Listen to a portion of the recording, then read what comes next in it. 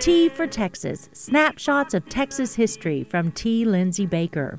S.H. Woods of Sherman, Texas, later a prominent attorney in Alice, began his career as a cowboy. In July 1881, Woods became a horse wrangler on a trail drive that moved about 3,000 head of yearlings from Oklahoma to Wyoming. He and the other cowboys rode home on the train with a layover in St. Paul, Minnesota. While they were there, they went to see the Barnum and Bailey Circus in nearby Minneapolis. The Texas drovers attracted as much attention as the circus performers when they entered the big tent, still wearing their trail garb.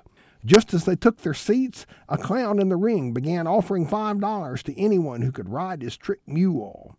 12 Texas cowboys fresh from the range thought that was easy money, according to Woods, so we selected one of our party to earn the money.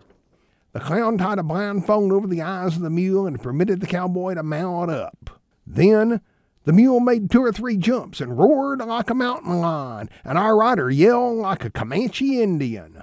The animal pitched and bucked, but our rider stuck to him like a postage stamp. The audience went wild, and the police had to interfere and pull our rider off the mule. Woods concluded the $5 was given the rider, and after the performance we returned to St. Paul and continued our journey to Chicago and left for Texas. He didn't say whether the $5 made it to Texas or not. T for Texas with T. Lindsay Baker is produced by KTRL Radio at Tarleton State University in Stephenville, Texas. More information at tfortexas.org.